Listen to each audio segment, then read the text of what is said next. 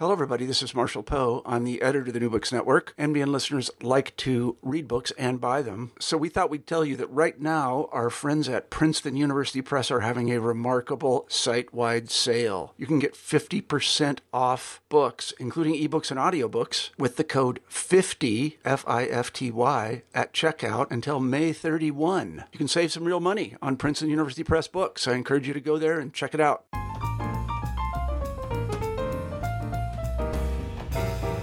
In the Game of Thrones, you either win or you die. With over 10 million viewers per episode of Game of Thrones, one of the most successful television shows of all time, George R.R. Martin definitely wins. The success of the show is even more amazing considering its genre television, fantasy to be exact. Some assert that the power of George R.R. Martin's A Song of Ice and Fire, the book series upon which the crowning jewel of HBO is based, comes from the author's willingness to ignore the conventions of the fantasy genre. Not so, argues Dr. Joseph Young in his new book, George R.R. Martin and the Fantasy Form. Using the frameworks of literary theory relevant to modern fantasy, Dr. Young undertakes a compelling examination of George R.R. Martin's A Song of Ice and Fire and his employment of the structural demands and thematic aptitudes of the genre.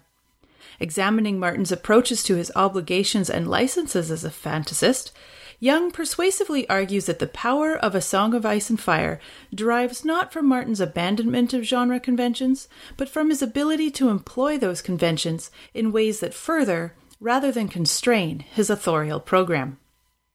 Written in clear and accessible prose, George R.R. Martin and the Fantasy Form is a timely work which encourages a reassessment of Martin and his approach to his most famous novels.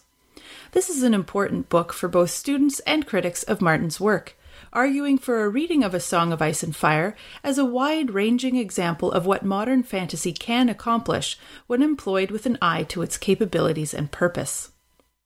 Dr. Joseph Rex Young lives and works in Dunedin, New Zealand, where he pursues his research interests in Gothic literature, neo-romanticism, and the intellectual history and structure of modern fantasy narrative. He has taught at universities in Bosnia and Herzegovina, Germany, and New Zealand.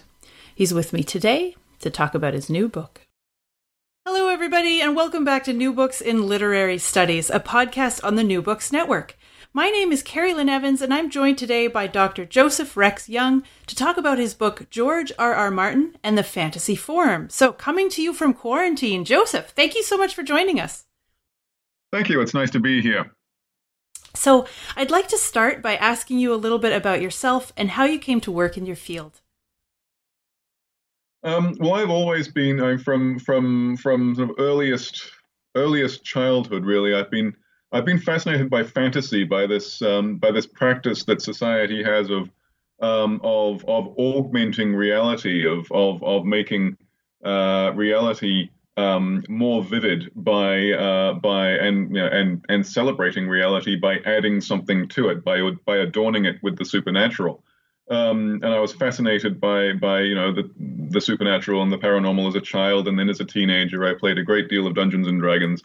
And as an adult, when I got to college, at least, I started a career in history and classics, not thinking that it was possible really to study fantasy in an academic sense. But once I'd finished my undergraduate degrees in history and classics, I was rather dutifully putting together a PhD proposal in classics because I had been bitten by the academic bug, certainly, and I became increasingly distracted by the fact that there were in the literature section of the library, which was just a few shelves over from the classics section, there were actually a suite of books on studying fantasy academically, and so I started putting together a proposal on that, and found a couple of really good supervisors in Paul Tankard and Colin Gibson here at the University of Otago, and put together a PhD on fantasy from about 1850 to 1950.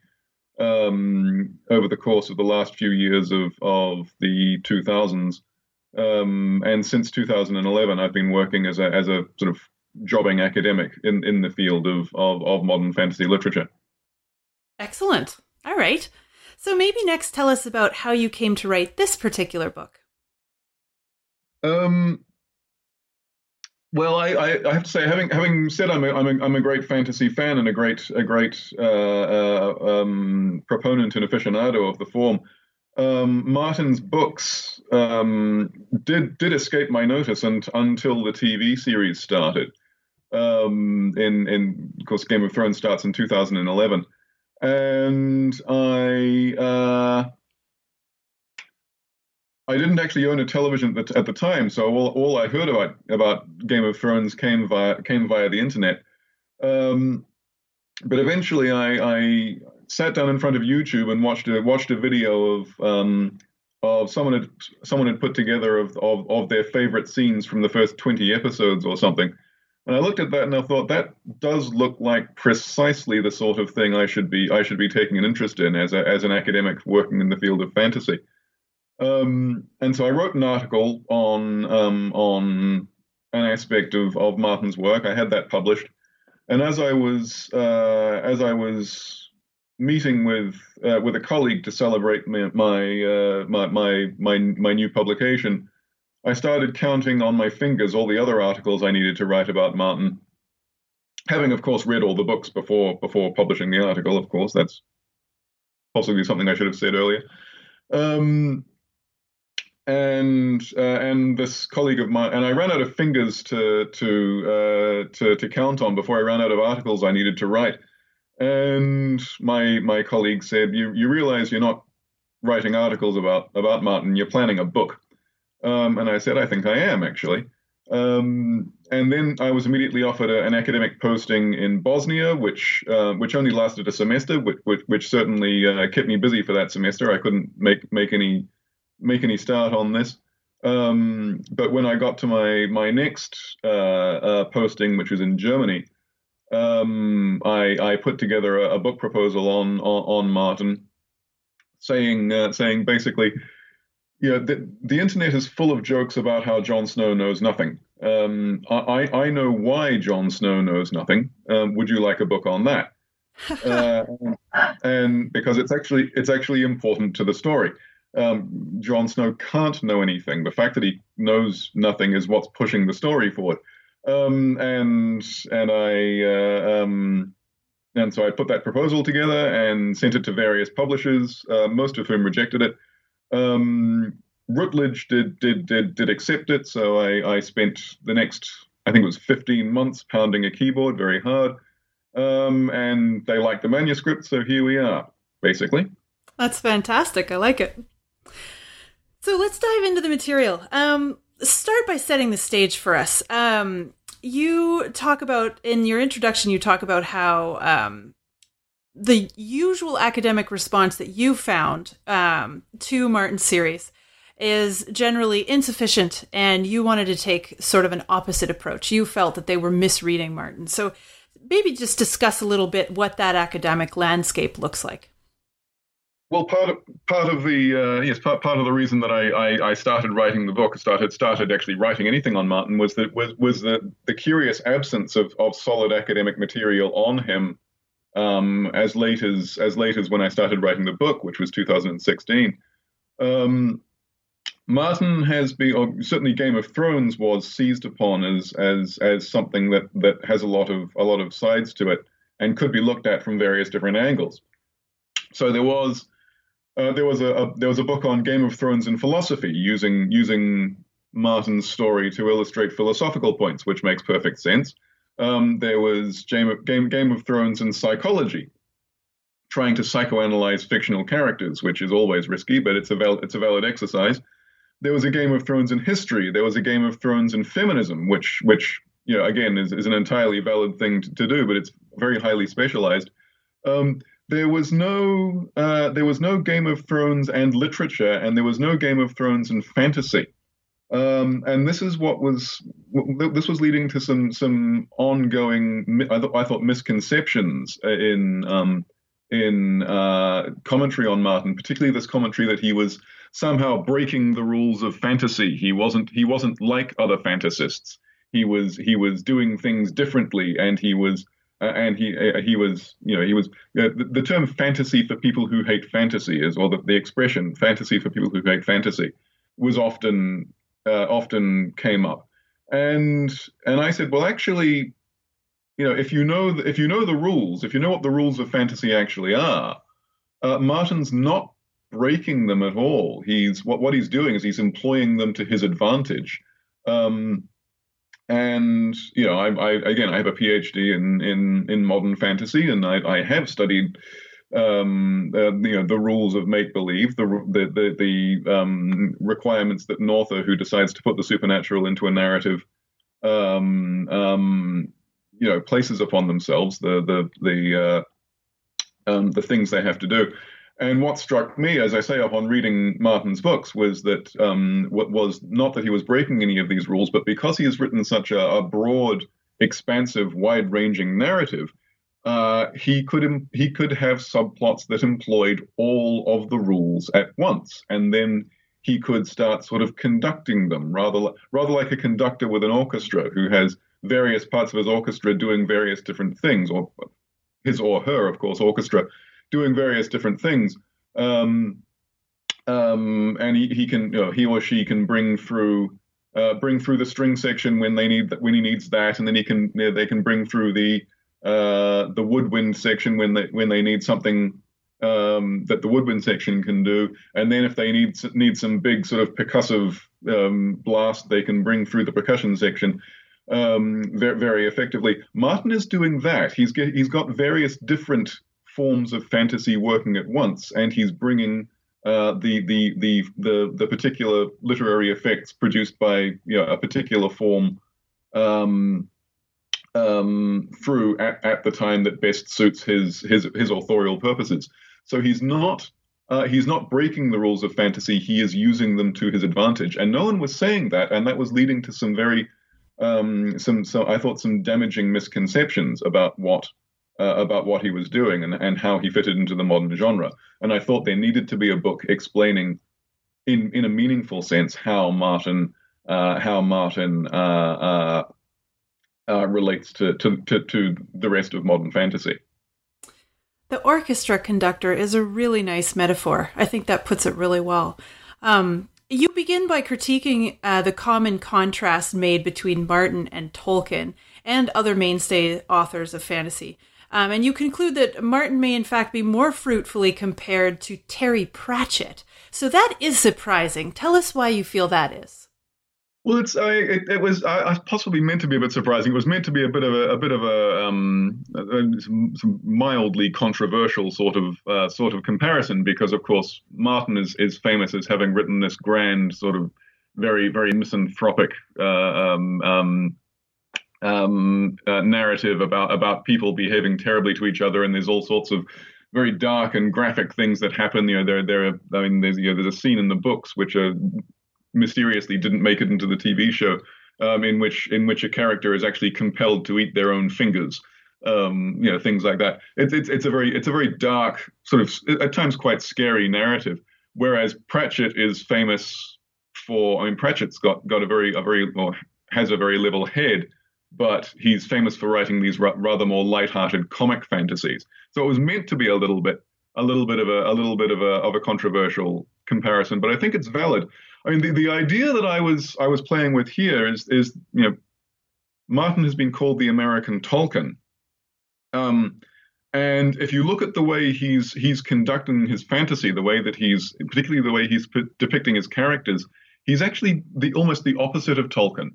Tolkien's great contribution to fantasy, and Tolkien didn't invent modern fantasy. He's often credited with this. There were fantasy novels before Tolkien. But Tolkien wrote what I think is probably still the definitive modern fantasy novel, which is The Lord of the Rings. What Tolkien brought to fantasy was an air of what's called high mimesis. If you look at Northrop Frye's theory of modes, the notion that there are essentially 5 ways of depicting a literary character: the mythic, the high mimetic, the mythic, the romantic, the high mimetic, the low mimetic, and the ironic. Tolkien, who of course spent his academic career studying medieval literature, things like the Saga of the Volsungs, Beowulf, and Sir Gawain and the Green Knight, and so forth. These are very romantic or high mimetic narratives. They are narratives in which you are encouraged to look up to the characters, to see the characters as this grand warrior aristocracy. And Tolkien reiterated that with great skill and great subtlety in his work. And if you look at something like the funeral of Boromir in The Lord of the Rings, that is a picture of the passing of a great man. That is, his mourners lay his body in a boat, and they comb his hair until it's beautifully done, and they put his horn and his sword in the boat with him, and they let the boat go loose on the river, and they sing songs to him as he departs, as if they'd been rehearsing these songs for months. Despite the fact that they're clearly improvising them. These are songs about Boromir and his departure. They came up with those songs on the spur of the moment, but they are beautifully executed. And then Boromir's boat passes out through the mouth of the river into the sea, under the stars. It's all very romantic. It's the passing of a great man, a man of great stature and bravery and courage. Then that's Fry's high mimesis in action. What you have, you're a very similar scene in A Song of Ice and Fire, which is the funeral of Hoster Tully, who is a very old man in the books who dies, and his son is required to, as is the tradition of his family, to put him in a boat and let him loose on the river that runs through the family's estates, and then to fire a burning arrow into that boat and set the boat on fire, and the boat will sink and return Hoster Tully to the waters that he ruled so nobly, and he will be united bodily with his realm, which is again a very high mimetic idea. The difficulty is, and this didn't come through in the TV series when this scene was filmed, is that in the books, Edmure Tully fires his burning arrow at his father's boat and misses 3 times because he's drunk. He took refuge in alcohol when his father died, and at the funeral he's still drunk and can't place these arrows effectively, and as such, the great sort of symbolic high mimetic dignity of this funeral is completely undercut by this intrusion of a very sort of ordinary, sort of pathetic human detail, which is that mourners drink and drunks are poor shots. And the result of that is that this thing that the characters are clearly trying to get aloft, this great sort of dignified high mimetic send-off for their father, just clunks. It fails. It falls to pieces. That is a very good example of what Northrop Frye calls the ironic mode, where we as readers know this, understand the situation better than the characters do. We don't look up to Martin's characters. We look down upon them as people who clearly don't really appreciate the situation they're in. Edmure clearly thought that he could afford to get drunk and that something would purge the intoxicants from his system in time to do this wonderful romantic thing for his father. And that just doesn't happen. So that's almost the opposite of what Tolkien does. Whereas Tolkien manages to get us looking up to his characters, even the very short ones,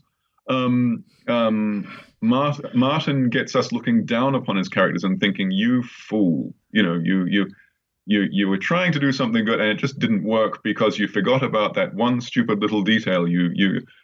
And this is actually very similar to something that Pratchett does an awful lot. If you look at Terry Pratchett's Mort, which is one of his earlier novels, where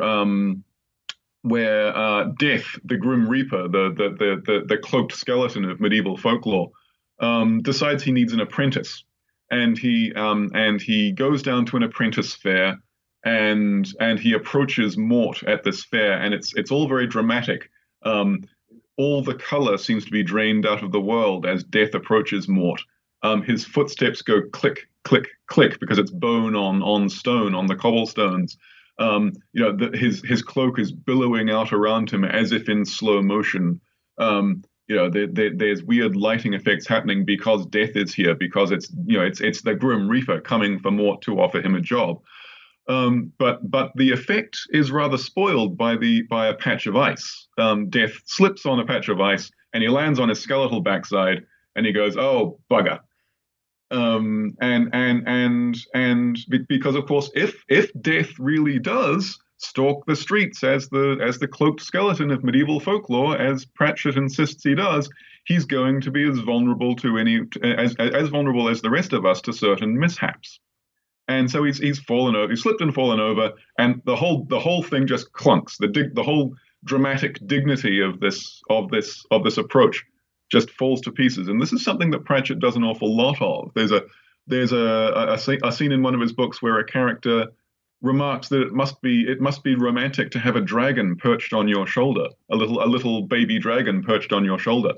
And a dragon breeder he's talking to says, "Well, yes, until you realize that you end up with dragon crap down your back, because dragon's gonna poop like any other animal, and it's going to get all over your clothes. So it's not really as dramatic as romantic as all that. It's actually quite dirty and unpleasant."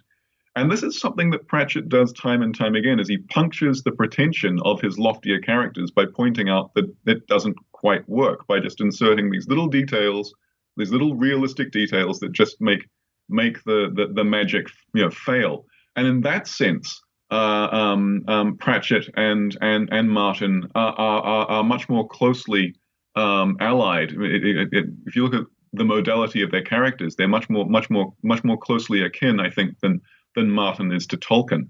So that's why I wrote the American Pratchett chapter. I mean, there are further sort of permutations of it, but they're quite involved. So that's why I made the Pratchett comparison. All right. Well, next you look at Martin's use of sexual themes as a device for building characterization in ways he wouldn't be able to do by qualifying their use of violence, for example. So you argue sex and nudity aren't just useful as the episode 1 hook for each television season, in other words. So tell us what you mean here. Well, the idea I was using, I mean, in the first chapter I was using Fry's theory of modes. In this chapter I was using Iza's phenomenological model of reading. Which argues that the idea is to of really effective writing is to get the reader involved in the narrative by including parts by having the narrative shade off into sort of semi-formulated areas that aren't part of the putative subject matter of the narrative, but are sort of there guiding you to make judgments about characters or situations in the actual subject matter of the narrative, if that makes sense.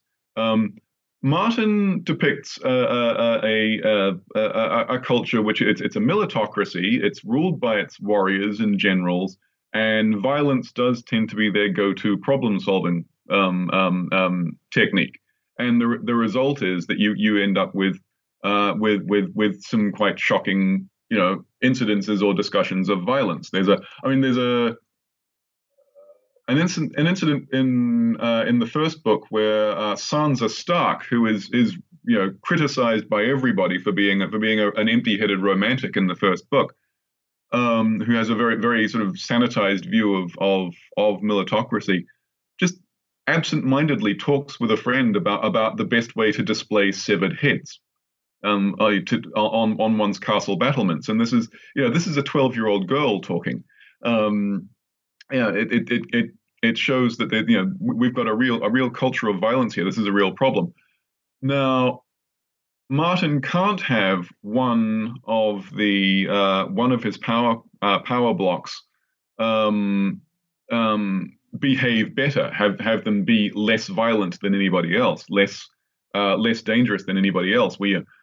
Because that would immediately peg them as the heroes, and we would say, okay, so we're supposed to sympathize with them, and we're supposed to not sympathize with the Lannisters and Baratheons and all the other groups. He can't afford to have anyone be any less violent than anybody else. We meet the apparent hero, the protagonist apparent of this story, as he's conducting a public execution, as he beheads someone, and you get to see the head rolling across the snow. If one group behaves better, then they become the heroes. You can't do that without sort of capping reader involvement. You want to get readers involved in the narrative. What you can do if you're writing this sort of narrative is you can put in a second spectrum of behavior, a second type of behavior, a second sort of story, and then encourage people to judge characters based on their behavior with regard to that, and as such, you can gently guide people to sympathize with the right. You can gently guide your readers to sympathize with the right characters, and back the side that you want them to back without telling them to do it. You can do it subtly and quietly and subvert and what's the word? You can do it without doing it directly. And this is, I think, what happens with the sexual discourse in Game of Thrones, or indeed Song of Ice and Fire. If you look, for example, at the way that Martin first discusses Tywin Lannister, who's one of his great villains, we first hear about this guy in passing in conversation, and one of the characters actually thinks to himself, doesn't say anything because he has nothing nice to say, says, I don't like him very much. And then you get this story from Tywin Lannister's son about the time the son married a girl or married a woman that Tywin disapproved of. This great lord had a son who married a peasant, and Tywin responded in a truly shocking and terrifying way, which was by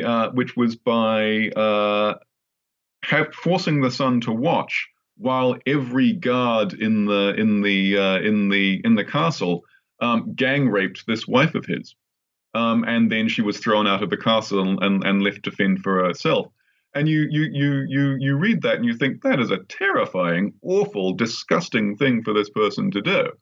And then 150 pages later, we actually meet Tywin. Tywin actually finally comes onto the page and starts talking. And by that stage, we're already primed to despise this man, to think he's horrifying, because that is, of course, a disgusting thing for anyone to do, for anyone to even possibly imagine doing. To say nothing of the fact that the guards were willing to cooperate in this. This is horrifying. But you can compare this very directly, for example, with the first time we really see Catelyn and Eddard Stark, two of one of the married couples in this story, interact together, and we first see them after they have engaged in perfectly healthy, normal, marital relations. And Eddard gets out of bed and opens the window to let the night air in, and Catelyn's sitting there in bed, and she admires her husband's muscular back in front of the window, and thinks, I wonder if I can get pregnant again. I wonder if we can have more children together. And this is an entirely healthy depiction, of course, of a woman fancying her lawfully acquired husband and valuing their relations as recreational and procreative exercises, and that's a very sympathetic view of the Stark family, and you consistently get this. The Starks behave a lot better in bed than a lot of the other characters, And this means that while the Starks are indeed every bit as violent and every bit as savage in the Game of Thrones as everybody else, in the Game of Beds, in this little sort of subtle unannounced secondary narrative that's running parallel to the Game of Thrones, they're just much nicer people. And so you start, without being told that these are better people, that this becomes a mechanism whereby you can judge them much more generously than you would judge the other characters, and as such, you are driven to sympathize with them, and indeed with other characters who behave well in bed. There is another character, for example, Tyrion Lannister, who is a great fan of prostitution. He uses the services of prostitutes very frequently, and that is of course risky behavior, because laying aside moral concerns, the fact that you're turning sex into a commercial transaction means that you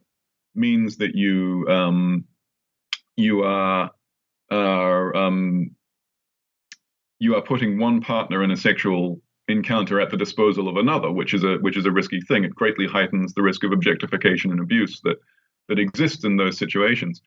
And then you actually start looking at the way that Tyrion treats prostitutes, and he's actually mostly very, very, very nice to them. He pays them generously. He treats them well when he has a lawfully acquired wife forced upon him by his family. He treats her tremendously well. He respects her desire that the marriage remain unconsummated and everything. He does. This man actually has someone chopped into pieces and made into a stew. He's every bit as vicious as the other characters in the actual putative subject matter of the plot, but he's a much nicer person in this secondary narrative, this sort of partly formulated Game of Beds that Martin writes about, and as such, we remain resiliently quite attracted to him. He remains a very sympathetic character. So this is the way that Martin subtly guides you to sympathize with the right people, basically by showing you their behavior in bed and getting you to sympathize with the people who behave well in bed, essentially. So this is what I think the purpose of all this sex in Game of Thrones is. I really like that you pointed out like that, because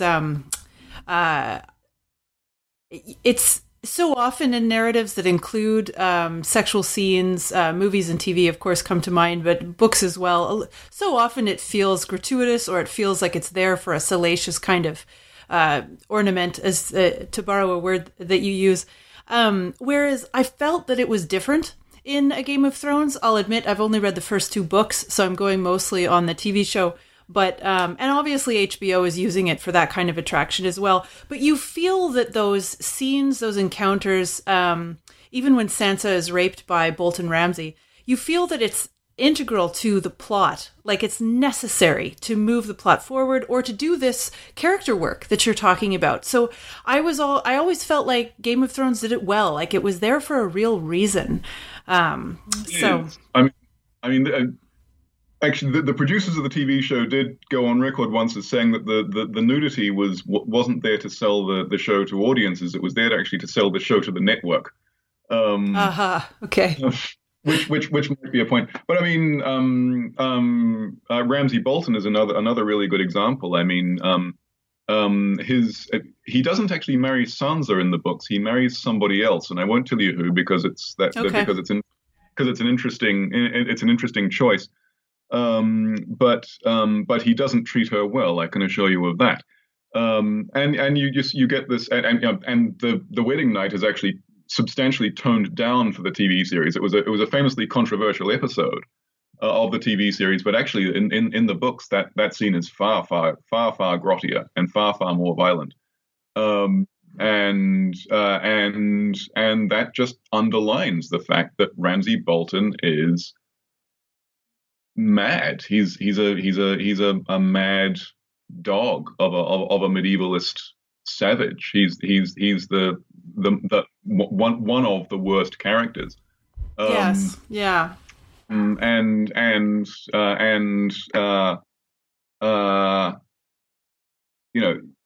he's it's not necessarily that he does anything particularly worse than other characters in that sense, but in the sense of being a medievalist militocrat, a medievalist warrior. But it is, and you lock down that sense of Ramsay as a mad dog because he just behaves so appallingly in bed. That's right. In a rogues gallery of totally violent people, that's how he stands out. But I want to move on to your next chapter, in which you delve into a couple of very important theoretical concepts concerning the fantasy as a setting. So let's start with the concept of thinning. Or maybe you could begin by explaining how this works in fantasy generally, what that means, and then how it manifests in the world of A Song of Ice and Fire. Well, one of the great running themes in modern fantasy, if you follow it, if you look at it widely enough, is that there is magic in the world, but that the world is less magical than it used to be. That the world is somehow, the veneer is coming off, the ornamentation is disappearing. The world is somehow gallingly lacking some of the magic it used to have. And you see this in a great deal, particularly of 20th century fantasy. One of the great taproot texts of modern fantasy, which George R.R. Martin has cited as an influence, actually, and so has Terry Pratchett, interestingly, is Jack Vance's Dying Earth novels, which is set in a world which is very old and very tired and very run down. The sun is about to go out. People suggest that the end of the world is possibly as little as decades away. Magicians have somehow lost access to something like 90% of the magic they used to have. And they squabble very tragicomically about the rest. This world is lacking magic. It used to have magic, and the magic is now going. One of the great examples of this that people, that of course, has had more general success is The Lord of the Rings. The Lord of the Rings is a tremendously elegiac text. It's a text about the closing movements of aeons of slow loss. The elves are leaving. The Entwives have already gone. The dwarves have lost their kingdom and work as blacksmiths. That's really rough. Again, the gloss is coming off. The magic is leaving. Everything that is glamorous or interesting about Middle-earth is dying out, and the hobbits are watching this with considerable concern, it must be said. I don't know how many of your listeners are familiar with Susanna Clarke's Jonathan Strange and Mr. Norrell. This is one of the great fantasy novels of the 21st century, which is set during the reign of George III in England. And it's England pretty much as it was in the reign of George III, except that there was a history of practical magic. There is clear historical evidence that wizards once operated in England. There is this body of literature of well-attested historical literature about the wizards in England and how they operated. But it's all in the past tense. No one has done any magic in living memory. And the question of why they don't use magic anymore in England is the central point of tension in the narrative. There used to be magic and there isn't. This is what thinning is. Thinning is this wearing out and this running down of the sort of magical battery of the world. And in A Song of Ice and Fire, this is really quite clear. There used to be a race of dragon riders in Westeros. The Targaryen family used to be not just kings, not just first among equals among the warrior aristocracy of Westeros. They used to actually be fundamentally different people. They could have some sort of partnership with dragons, and they could ride dragons, and the dragons would swoop and soar through the air. Again, ornamenting reality, augmenting reality, making it bigger and better and more interesting. than it already is, and getting you to look at it again and really appreciate the world around you. But they wasted that gift. They mismanaged their dragons terribly. This is what the companion volume Fire and Blood is all about. It's the story of how you go from a Westeros that had 30 dragons living in it to a Westeros that had 2 dragons living in it. And basically because the Targaryens mismanaged their gift. And with the passing of the dragons, the Targaryens just become just another dynasty, less stable than most. And eventually, they are disposed of. And one of the great breakthroughs in the first book is when Viserys Targaryen says to his sister, "Do you want to wake the dragon? Do you want to make me angry? Do you want to wake the dragon?" And she realizes, Viserys, you can't wake dragons. The dragons are gone. That doesn't work anymore. This world is missing something, and people are terribly, terribly upset about this. Tyrion Lannister, when he was a small boy, asking for a dragon for his birthday, and his uncle said, "Oh, the last dragon died 100 years ago, lad." And Tyrion says that was so monstrously unfair that I cried myself to sleep that night at the thought that there are no more dragons.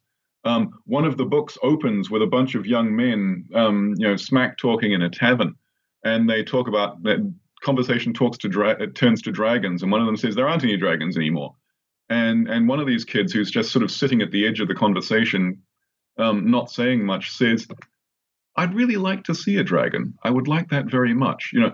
Westeros wants dragons. It wants dragons back. Those dragons are missing.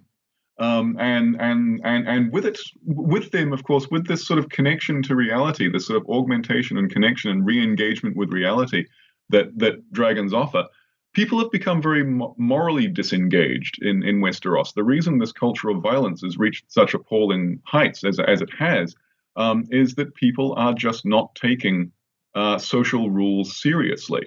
Knights are supposed to protect the weak. They're supposed to look after the people, but most knights are using their status as an excuse to basically engage in violence without repercussion. They're disengaged from exactly the sorts of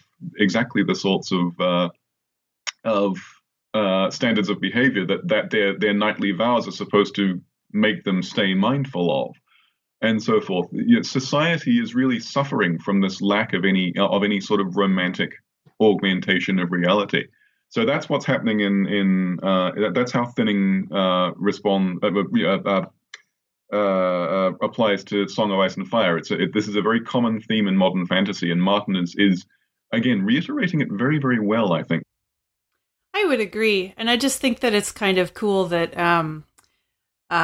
in a lot of ways it mirrors the way we feel about contemporary society. Like there's always that feeling that the days gone by were better, were more glorious. And I think Tolkien was doing that a little bit intentionally as well, right? This idea that the medieval period that he studied and was so fond of was, had some kind of chivalric moral center that we have lost, which I think is probably in reality not true. But well, really, I don't think. I think Tolkien didn't really concern himself much with chivalry, but because he was more interested in what he called the nameless North, the world of the Vikings and the Saxons and so forth, who didn't have knights. But certainly he felt that there was a connection to reality offered by the celebration of the world as it contained monsters, as it contained magic, things like Beowulf, for example, where we get to see Beowulf's connection to reality as he vanquishes monsters. Sorry, sorry. Go ahead. I didn't mean to contradict you there. I was just observing that's Oh no! You can contradict me. That's totally fine. I'm just wanting to spark conversation. It's all good. So, Chapter 4 continues by looking at another couple of narrative devices through which the fantasy author can explain the setting to the reader. And so you call these intrusion and recovery, and you write that Martin manages to incorporate these things through the subplots of Jon Snow and Bran Stark, respectively. So tell us about this. Well, most of what Martin, I'm in chapters 3 and 4 in my book. I'm using Farah Mendelssohn's book Rhetorics of Fantasy, where she says a text must be made a fantasy. There must be some sort of expository effort made. There must be some sort of expository effort made to introduce the supernatural to the reader. And there are only so many ways of doing that, and the method the author chooses has some remarkable effects on the way the reader relates to the story. Most of what Martin does is he uses immersion, which is a technique whereby the characters simply talk about strange things as if they are completely normal, such as the existence of a great castle called Winterfell, or the existence of an enormous, great big 700-foot wall of ice, or something. They talk about this as if it's normal, as if it doesn't mean much to them. But of course, it means a great deal to us as readers, and we start piecing the world together rationally by talking about by critiquing what they're saying, by critiquing their assumptions. The assumption that they don't need to talk about the wall means, okay, that is normal. This is a very rational way of looking at a world. It's a very rational way of critiquing a world, of becoming focused on what's actually there, becoming focused very much on things and on often very, very problem-focused way of looking at the world, and that does tend to promulgate thinning, because you are stripping away illusion. You are rationalizing things. You're paring it down to what's just completely rationally, quantifiable in this world. Martin spikes this with particularly with the subplot of Jon Snow, who is following a different method of exposition. He's doing what Mendelssohn calls intrusion fantasy, where he thinks he understands his world as immersive fantasy, as immersive focalizers do, but then something comes into his world that he doesn't understand, that he can't critique, and he says, "That's interesting. That's odd. I'll keep an eye on that." And then it happens again on a larger scale, and he goes, "Oh, hang on, this could be a problem," and he goes looking for it. He becomes fixated on the notion that somewhere out there is a truth. Somewhere out there is a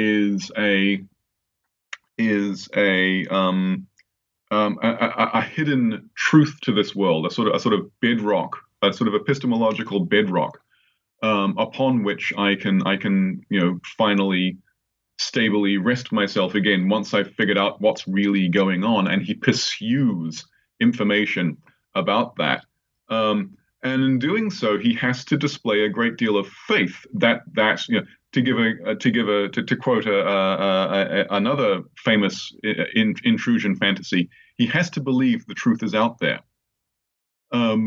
He has to believe that there is something really going on that he can eventually find the truth of, and that means that what he's looking for is encoded into the narrative as a truth, as an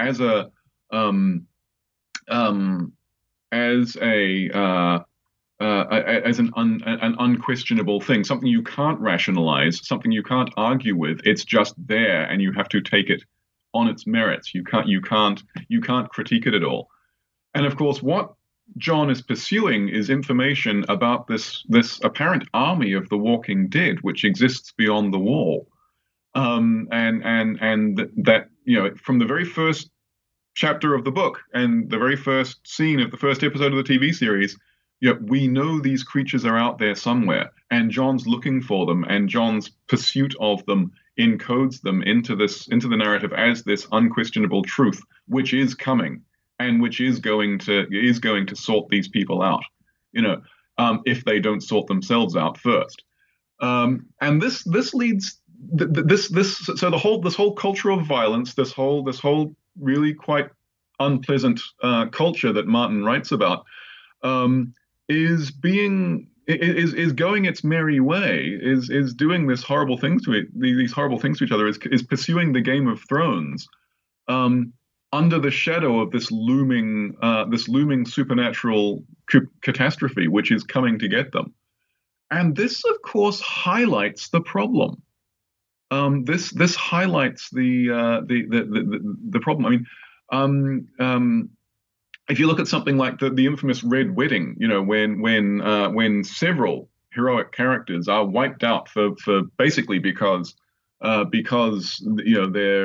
the people they're having dinner with decide that the enemies of these people can offer them a better deal than these sympathetic characters, and so they just descend on these sympathetic characters and kill them.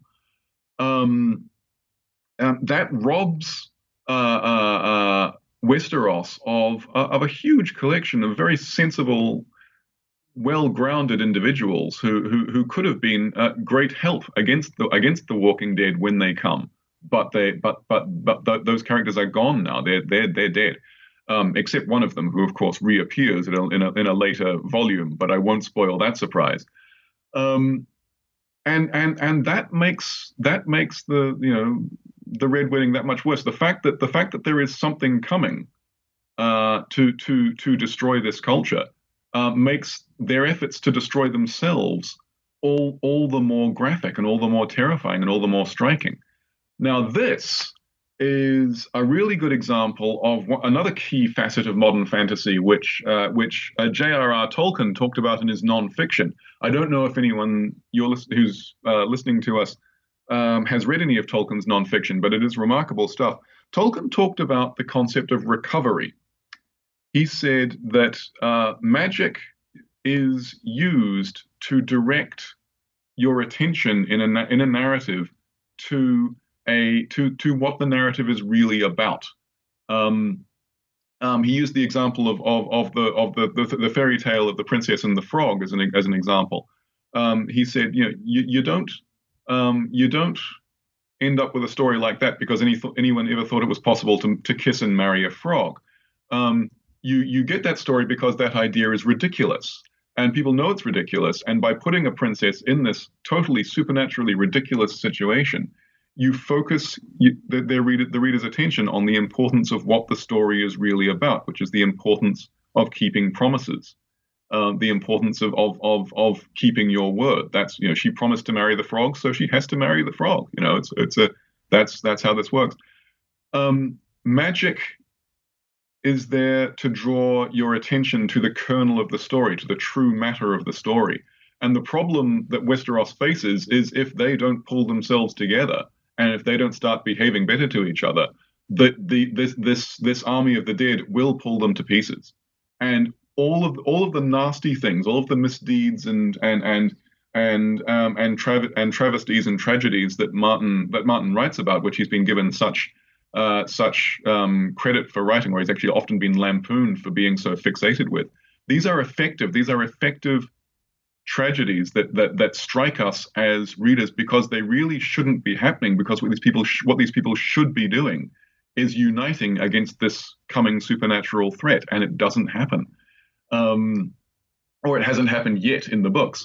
And this is recovery. We are seeing what's really wrong with these people, what this story is really about, once we start looking at human behavior in the context of this bizarre, impossible supernatural situation. This is what Tolkien called recovery, the recovery of a clear view of what's really going on. He likened this to looking at the world through a freshly cleaned window. And so I think Jon Snow's intrusion narrative in the context of a broadly immersive narrative where you're encouraged to look at things rationally really does promulgate Tolkienian recovery. This is another example of Martin using the commonplaces and the predilections and capacities of fantasy for what they're for using the rules to his advantage and creating this extraordinarily vivid cast of characters in this extraordinarily vivid story, which is made more vivid because there's magic in it. Exactly. So let's talk more about the magic. In your next couple of chapters, you examine the role of the supernatural, which of course is a defining feature of the fantasy genre. And you write that, and I'll quote, Martin makes a game of reader expectation when it comes to magic. And so he intentionally blurs the line between the sleight of hand trickery, scientific effects, and actual supernatural and magical. And you argue that in this regard, A Song of Ice and Fire is uniquely suited for Todorovian analysis, if I'm pronouncing that correctly, hopefully. Yeah. Despite the fact that his approach to interpreting the range of magical effects in fantasy has lost some of its luster in recent years. So I hope you might permit me a bit of literature nerds digression here. Can you first fill us in on what Todorov's schema is and why it has fallen out of favor lately? Well, I've never actually. I had a student once. Todorov is Bulgarian. And I had a Bulgarian student once who talked me through exactly how to pronounce Todorov's first name, which I immediately promptly forgot. Zvetan Todorov is a literary critic who came up with a definition of fantasy in literature and an analysis of fantasy in literature, which at the time, and this was the late 1960s, his work was translated into English in the early 70s. At the time, was hailed as very perceptive and a real groundbreaker and a real sea change in fantasy. It's become less popular in recent years, since about the probably late 1980s. Because actually his definition doesn't apply to most of modern fantasy. Todorov describes fantasy as the period within a narrative, the period in the narrative basically between an inkling of the supernatural and the confirmation of the supernatural. So the story between, the phase between something going bump in the night and anyone finding out what that something was. And he says, once you've found out what that something was, if it was just the wind, just something normal, then you are in uncanny literature, where you are in literature which was designed to make you uncomfortable, but in which there's no magic. Or if you find out if it really was a ghost, you are in marvelous literature, which is literature which is about impressing you with marvels, things genuinely beyond your ken. And between these three staging posts, the uncanny, the fantastic, and the marvelous, Todorov inserts the fantastic uncanny, which is where you start thinking it might be magic, but it turns out to be normal, and then the fantastic marvelous, where you start out thinking it might be normal, but it turns out to be fantastic.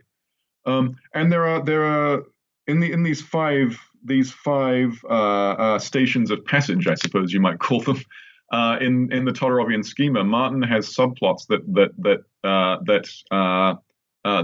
exemplify the effects of all of these. I possibly don't need to give them all, but if I just go with the uncanny, the fantastic, and the marvelous, there's a lot that's very uncanny in this narrative. There's a lot that's clearly designed to make you uncomfortable. One character who really exemplifies this is Arya Stark, who goes from being who's a child who ends up actually as an almost serial murderer. As she goes through these wars and these difficulties that Martin chronicles. And she develops a very firm sense of morality, and she starts avenging herself upon people who upset her by killing them. This is a very uncanny idea, a very scary idea. This idea that a child who even at this stage, even in book 5, is still only 11 or 12 years old, could be in this sort of mindset. That's very uncanny. So whereas Arya represents the Todorovian uncanny, Varys represents Varys the Spider represents the Todorovian fantastic. We hear Varys is the spy master of Westeros, and he's a eunuch. He was castrated at some point in his past, and he tells a story to another character about how he was castrated in an exotic foreign city by a man who was apparently trying to contact demons or something via a terrible ritual which required him to castrate a boy and burn what he cut off, and supposedly a demon's voice would rise from the flames. And Varys said, "I watched this happen, and I heard a voice from the flames." And the other character says, "Gosh, that's a terrible story. I'm very sorry to hear that." And Varys says, "Well, yes, you're very sorry, but you don't believe me, do you?" And indeed, the other character doesn't quite. He's not entirely on board with this. So you see, what we have here is a report of the supernatural in the narrative, which we are not encouraged to credit necessarily one way or the other, to see as authoritative or as nonsense. There's a tension here. We don't know if Varys was telling the story. He might be. We don't know if Varys was telling the truth. Sorry, he might be, but of course this man lies for a living. Why should you trust anything he says?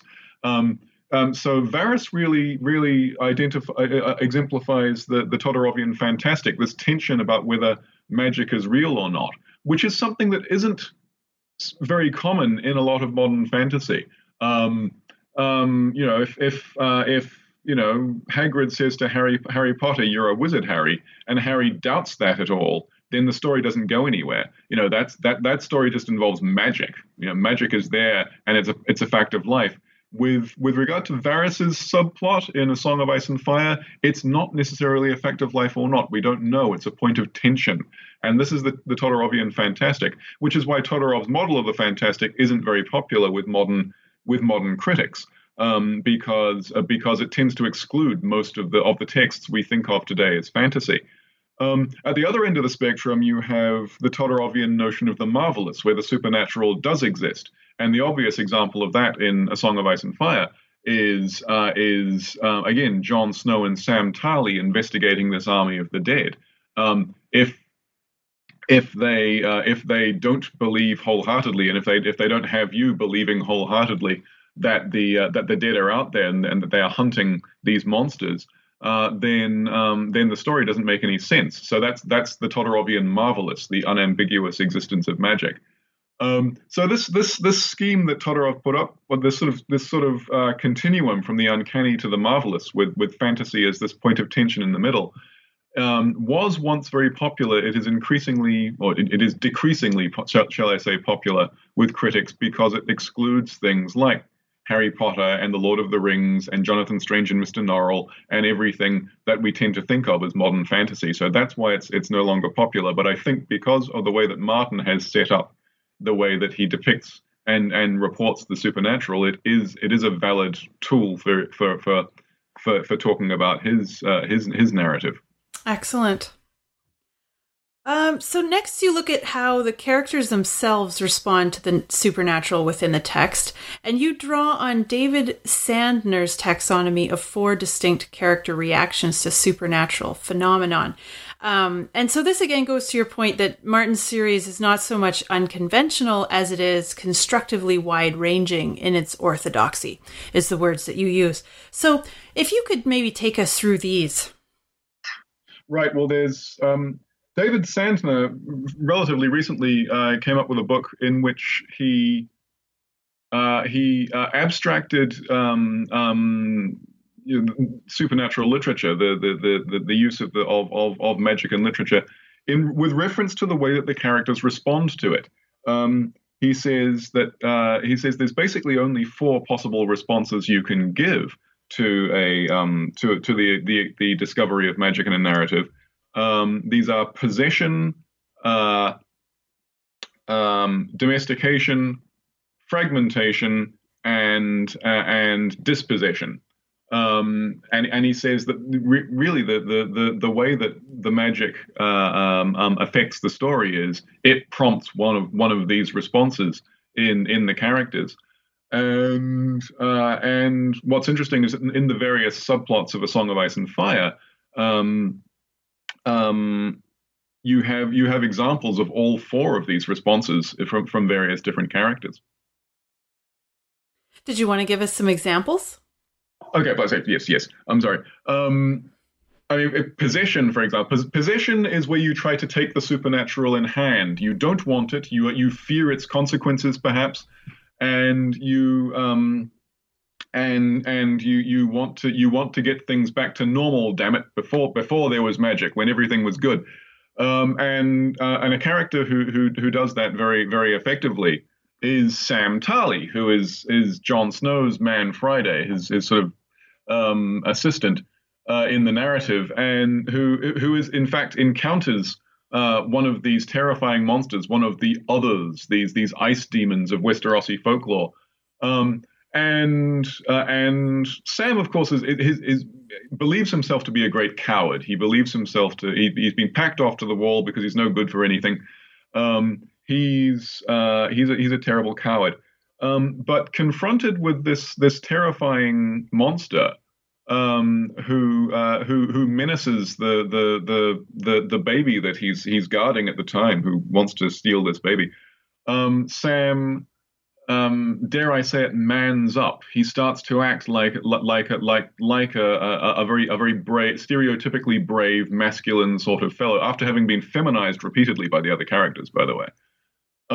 And he pulls out the only weapon he has left, which is a stone dagger, which he's been given, and he stabs this monster, and this suffices to kill the monster. And we have this act of possession, of taking the supernatural in hand, of saying, no, I like the way things were. I like the way things were before the magic, and I want to get that under control. And in that, Sam reveals his true colors. He is actually a really brave person, even if he's often seen not to be, or feels himself not to be. And in this darkest of possible circumstances, he measures up. He tests out all the way. With regard to domestication is the response in Sandner's schema, where you try to get magic working for you, where you think, well, okay, I can take this magic, and I can use magic, and I can use it to improve my circumstances. I can use it to improve my own place in the world. And the character who exemplifies that is Stannis Baratheon, the kid who is supposedly the rightful king of Westeros, but no one wants him. So he's constantly having to try and press his claim, and he has no earthly support. So he seeks support from magic, from a wizard. He takes up with Melisandre, this very strange foreign wizard who's arrived in Westeros, and he tries to use her magic to improve his lot, without actually changing what he believes his lot is in light of the existence of magic. If you follow me, he's still Stannis. He's still doing what he always wanted to do. He's just trying to get the magic working for him. So that's an example of dispossession, and it shows what a driven and often ultimately rather small-minded man Stannis really is. He just wants to be a royal. He just wants to be a king. He doesn't want to be, the chosen one of this strange magical religion, which Melisandre believes him to be. He's not interested in that sort of apotheosis. He just wants to be king, and it shows who he really is. With regard to fragmentation is the third Sandnerian response. This is the response given by Davos Seaworth. This is the response where you don't like the magic, you don't want it, but you can't see a way around it. You can't see a way to beating it. This is defeat by magic. This is the inability to take it in hand, the inability to find the strength within yourself to force it back out of the world, and you just have to put up with this relationship. And this is the relationship that Davos Seaworth, who is Stannis's most trusted advisor, has to live with, because he doesn't like magic. He actually in the books he actually explicitly rejects it. He thinks through all the stories he's heard about magical heroes with magical swords, and he says, "That's not me. That's not what I want. That's not what I value. If that's the cost of magic, I will opt out." But of course, he's forced into a partnership with magic. He's forced into a partnership with Stannis and Melisandre. He works really hard to reconcile himself with the magic, or indeed to try to force the magic out of his life. He actually once takes a swing at Melisandre with a dagger in the books. I forget if that happens in the TV series, but he can't, and he's just forced into this very unhappy relationship with magic that he just doesn't want. Because he doesn't want to be a hero. He doesn't want to be a great man. He doesn't necessarily even want to be an aristocrat. He just wants to go back to his wife and kids and be a good father. And we get a very clear idea of what he really wants in life from his response to the magic. This fragmentation response.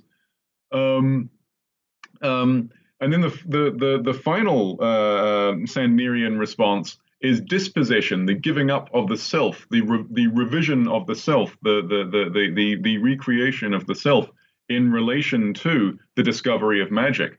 And the character who does this most effectively in Song of Ice and Fire is Daenerys Targaryen, who after her husband Khal Drogo dies, very stupidly from again a very ironic thing. He assumes that he won't get his injuries won't get infected because he's a big important man, but he does, and he dies. She puts her dragon eggs, her precious treasured dragon eggs, on his funeral pyre, and as the pyre is burning, walks into the pyre herself, and people think she's committing suicide. Actually, this is something that she's worked out will revive the dragon eggs, and she emerges unburnt from this pyre with 3 baby dragons from her 3 dragon eggs. And she gives up her old identity, which is the identity of the wife of the man who was going to conquer Westeros, and embraces this new, far greater identity as the mother of dragons. This is exactly the sort of thing that Stannis, trying to domesticate magic, didn't want. He just wanted to be king, and he didn't care about being a messiah. She didn't necessarily want to be a king, but she does want to be a messiah, and she becomes one, and her people follow her with a sort of religious devotion now because she has returned dragons to the world. So those are Sandner's 4 responses, and they're all evident in Martin's work. And you also say that the echo. Okay. You also say that Daenerys' relationship with her dragons moves the world of A Song of Ice and Fire from thinning to formalized healing, which means that, in addition to everything else, Martin's series does in fact engage in the romantic high argument of modern fantasy. So tell us what you mean by that. Right. Well, as we've discussed earlier, fantasy narratives often take place in worlds that have been somehow gallingly denuded of their fantasy, that they are missing something, that they are not as magical as they used to be. Magical worlds hurt in this way so that they can heal. The actual process of the actual narrative, the actual plot of a fantasy narrative tends to be the reversing of this thinning, or at least an authoritative indication they can get no worse. Things do get better. The world is healed, and of course, Daenerys does this most obviously in that she has restored dragons to the world. There are honest to goodness dragons in this world again, thanks to this act of very courageous dispossession by this 15-year-old girl she is in the books. It's actually one of the interesting things about the books, if you read them after you've seen the TV show, is how young everybody is. Everyone is about a decade younger than they look in the TV show. But Daenerys has healed the world. The core problem that there are no dragons, she has rectified, and by giving this the world back its dragons, by giving back this very powerful sort of ornamentation to what is this, by adding something that might be to what is.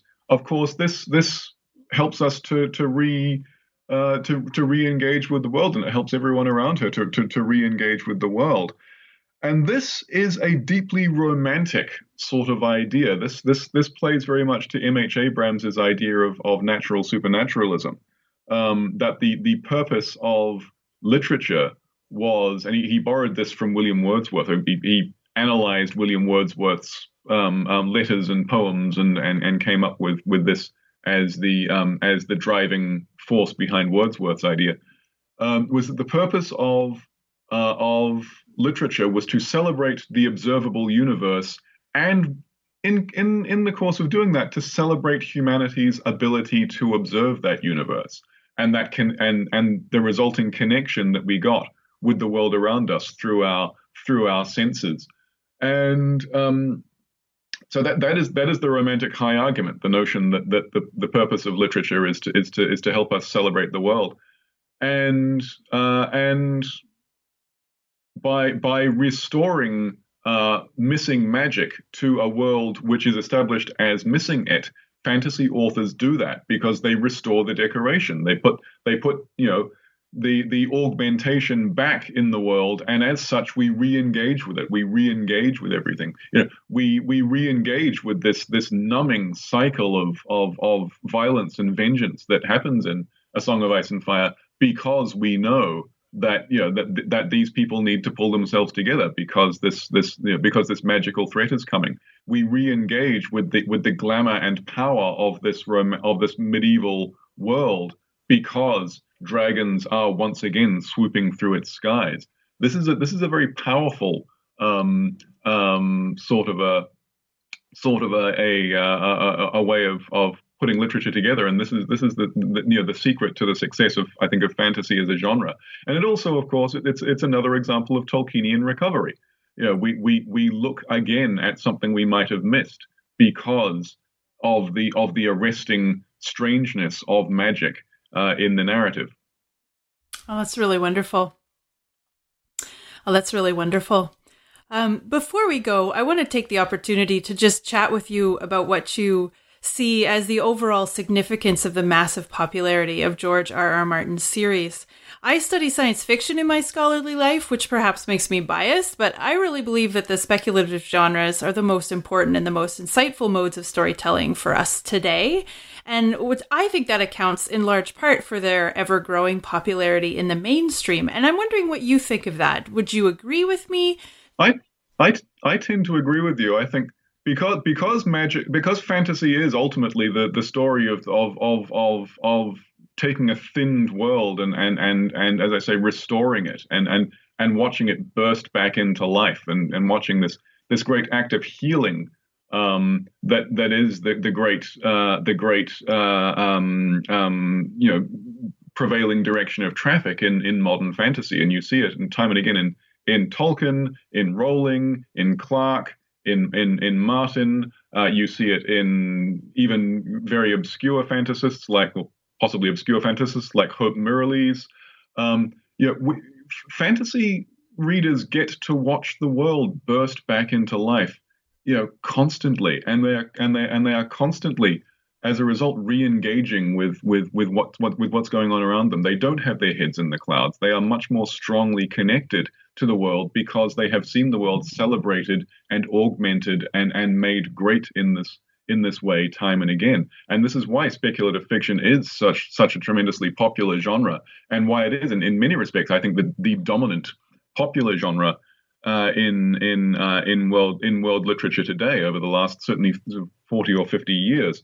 And I think there is a suspicion of it in academia. I've certainly encountered this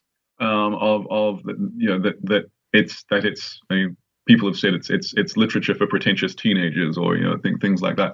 And I think there's a great deal more to it than that. I think we are watching something that really does recapitulate in the modern era for modern sensibilities the great mission that the Romantic poets set for themselves at the beginning of the 19th century, and I think that is why people get so excited about it. I mean, walking around the university campus that I spend most of my time on these days, it's amazing how often you come across people with Harry Potter tattoos. Now, I wouldn't necessarily seek to endorse that as a good idea, but at the same time, it shows a demonstration of an engagement with a narrative and an engagement with the world around them that you don't see from a lot of mimetic literature. You don't. I mean, Breaking Bad is a terrific TV show. But people haven't really engaged with it in quite the same way that Game of Thrones has, because although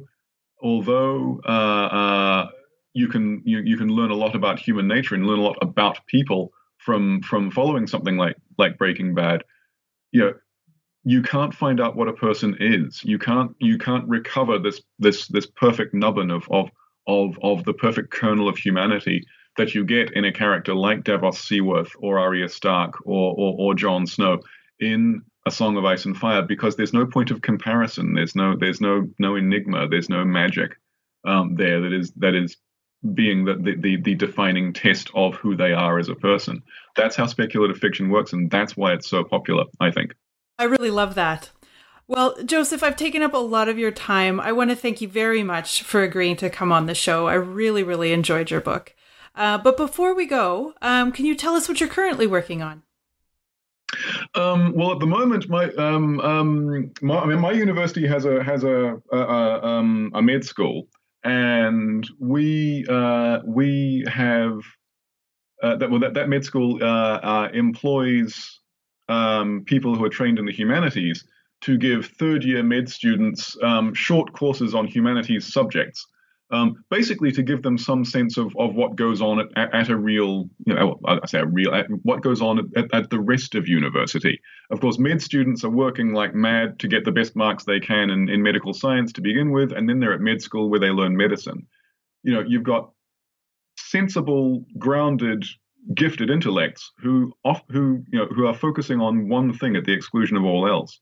And the idea is that they should have some exposure to what else is going on in academia. They should have some sense of what else happens at university. And I've been asked to put together a short humanities course looking at A Song of Ice and Fire, and essentially producing a series of seminars based on essentially on my book. For the med school. So I'm working on that. I'm also working on an article about quite why the TV series Game of Thrones has had such this drastic reversal of critical fortunes in its later seasons. People really do not like the last couple of seasons of Game of Thrones, and I've got a pretty good idea of why, and I'm grappling with explaining that in prose. Oh, I think that's really great. I teach I taught a rhetoric class last year and opened the first class to a discussion of whatever the students wanted to argue. And there was a student that was very passionate about arguing why season 8 of Game of Thrones was terrible. And you hear this so often, and I saw a lot of it on the internet as well. I'm sure you did. But he actually had a fairly well-reasoned argument, and he wasn't a literature student either, but he could articulate very well how he thought the plot started to devolve and how the decisions started to not add up for him. And I thought that was really interesting. So I'm really looking forward to following up on your work on that question. But it's not that it's rushed. Actually, I think the last 2 seasons were interminably drawn out. But that would be another whole thing we'd have to get into. I'd have to explain myself in great detail to explain what I mean by that. Sure. And I actually was, I didn't mind the last 2 seasons at all. As I put it to the students, I'm that kind of fan, though. I feel like I'm just grateful that people give me content that I really, really love. So I'm just less in the mindset to be critical. Well, there's an element of, yeah. I mean, I have heard that with the current difficulties with everyone self-isolating, Martin is apparently using the time to forge ahead with the next book. He's apparently making some very, very strong progress. We'll see where that goes. I retain every confidence we will eventually see the end of this series from Martin. And I just say, as much fun as the TV series was, and as much use as it was to get the book off the ground, apart from anything else.